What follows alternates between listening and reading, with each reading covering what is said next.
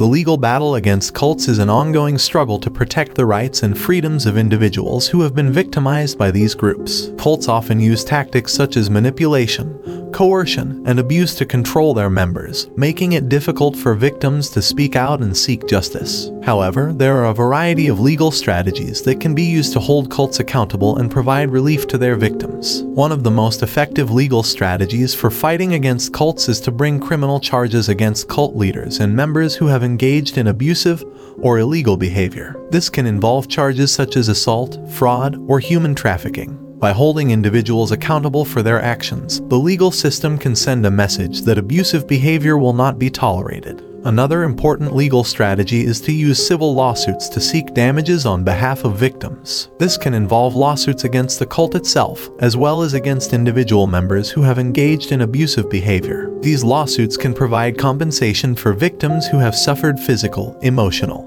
or financial harm as a result of their involvement with the cult. Additionally, efforts can be made to increase public awareness of the dangers of cults and to advocate for legislation that protects the rights of cult victims. This can include lobbying for stronger laws against human trafficking and other forms of abuse, as well as providing support for victims who have left cults and are trying to rebuild their lives. One of the challenges of the legal battle against cults is the difficulty of proving that an individual has been victimized by the group. Cults often use tactics such as isolation and psychological manipulation to control their members, making it difficult for outsiders to understand the full extent of the harm caused by these groups. However, with the right legal strategies and support from the community, it is possible to fight back against the abuses of cults and protect the rights of their victims. In conclusion, the legal battle against cults is an ongoing struggle to protect the rights and freedoms of individuals who have been victimized by these groups. By using criminal charges, civil lawsuits, and public advocacy, we can hold cult leaders and members accountable for their actions and provide relief to those who have suffered as a result of their involvement with these groups. It's essential that we continue to raise awareness of the dangers of cults and to advocate for the rights of their victims,